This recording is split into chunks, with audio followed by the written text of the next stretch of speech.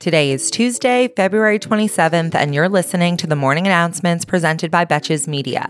I'm your host, Sammy Sage, and the Morning Announcements is your daily 5-minute breakdown of the headlines that isn't afraid to take a side and roast the most consequential reality show there is, our government.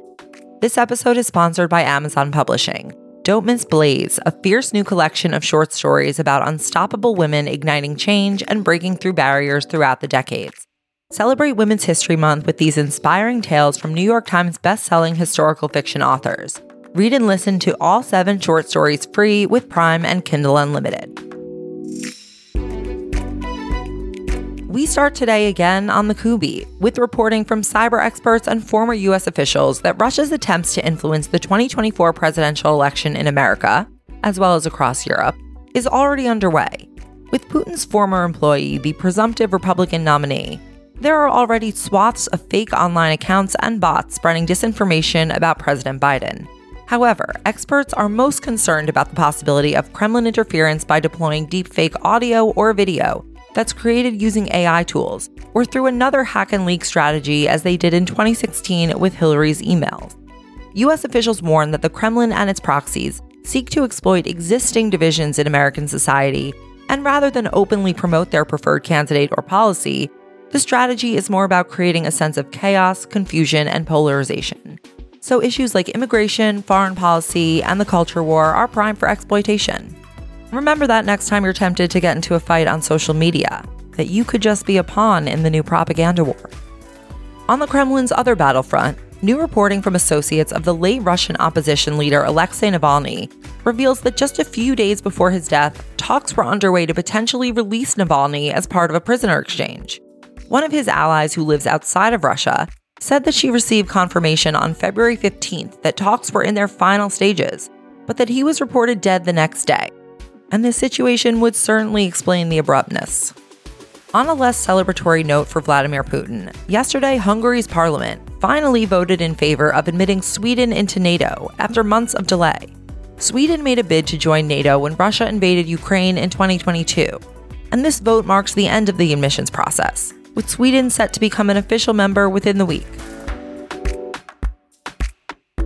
Switching regions, President Biden told reporters yesterday that he is hoping that a ceasefire deal in Gaza will be reached by next Monday, which would involve returning the remaining Israeli hostages amidst a 6-week pause in fighting and the release of Palestinian prisoners held in Israel. The big sticking point remains who those prisoners would be, and unfortunately, there is much less optimism on the part of Israelis, Qataris, and Hamas. Meanwhile, Prime Minister Benjamin Netanyahu has also released his long-awaited post-war plan for Gaza.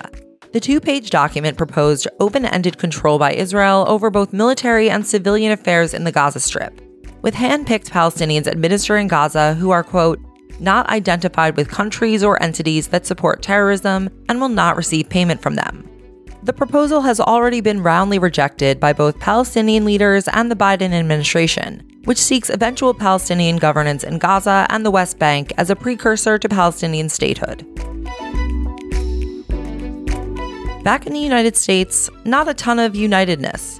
The federal government is again on the verge of an imminent shutdown, with a partial shutdown set to begin on Friday if a funding package for the federal government is not agreed upon in Congress before then. Congress was set to unveil a bipartisan funding package on Sunday night, but after House Republicans said they would not support the bill, President Biden was forced to meet with congressional leaders yesterday to try to make something happen. As of this recording, nothing has happened. So in the meantime, government departments and agencies are beginning the process of preparing for a partial shutdown on Friday, with a full shutdown coming into effect a week later on March 8th. I am truly so bored of reporting on this every few months.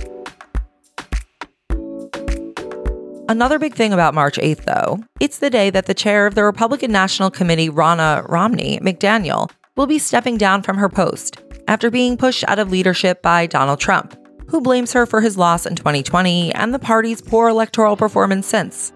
Yeah, it was all Ronna's fault and not the denial of reproductive rights and math.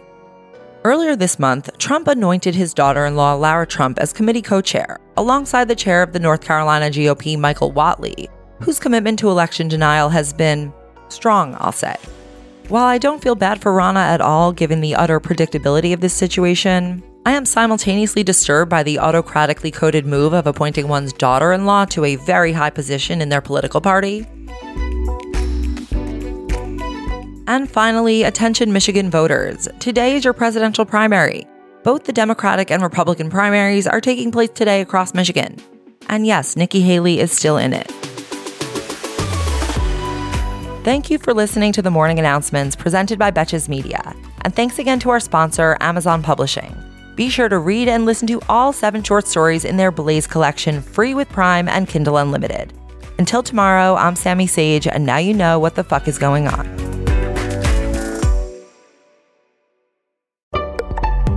Betches.